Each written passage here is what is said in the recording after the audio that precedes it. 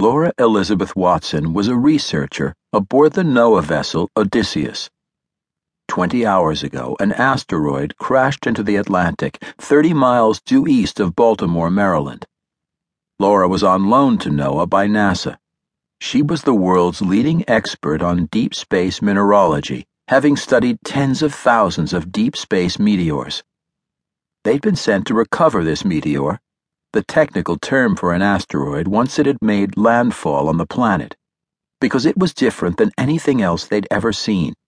In the northern hemisphere in early June, meteorites typically fall from the north to the south. This wasn't always the case. It was just typical of that particular yearly meteor shower, when the Earth passed through the remnants of a large asteroid that impacted Deimos, the irregularly shaped smaller moon of Mars. Many of those Deimosian shower meteorites were actually part of that moon, as well as the asteroid that impacted it. This meteor, however, had come from east to west, which meant it had come from deep space. Some deep space meteors contained an ultra-rare, ultra-heavy mineral called argemonium, which NASA had been experimenting with in the use of a new top-secret fission propulsion system. Laura's salary was secure because she was able to find more argemonium than anyone else. It was estimated that there were less than 12 grams of the mineral on the entire planet.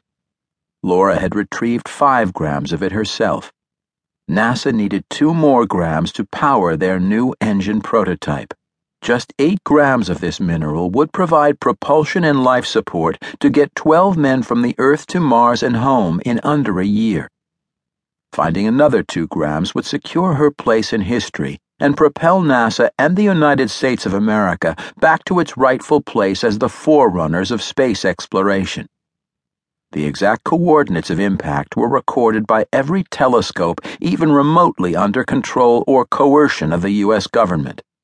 The ship's captain, James Whatley, calculated the trajectory underwater using up-to-the-minute current calculations, and was now circling the spot 3/4 of a mile away from the impact site where the meteor sat on the bottom of the ocean, 4,124 feet down. The ROV drivers Penelope Stevens and Raul Santiago were in place, creating the final preparations for the deep-sea, remotely operated vehicle to start the recovery process. Their mission was to dig a tunnel under the meteor, secure the cargo netting, and inflate the airbags that would bring the celestial body to the surface. A large crane stood ready on the deck to lift the meteor onto the boat. It took 7 hours for the ROV crew to raise the meteor to the deck. The operation went as smoothly as it could have. As it cleared the water, Laura was waiting with an electron spectroscope to scan the find for argemonium. If there was any, the U.S. government would seize the rock for transport back to her lab. If none were found, it would go to NOAA for display in a museum or further study.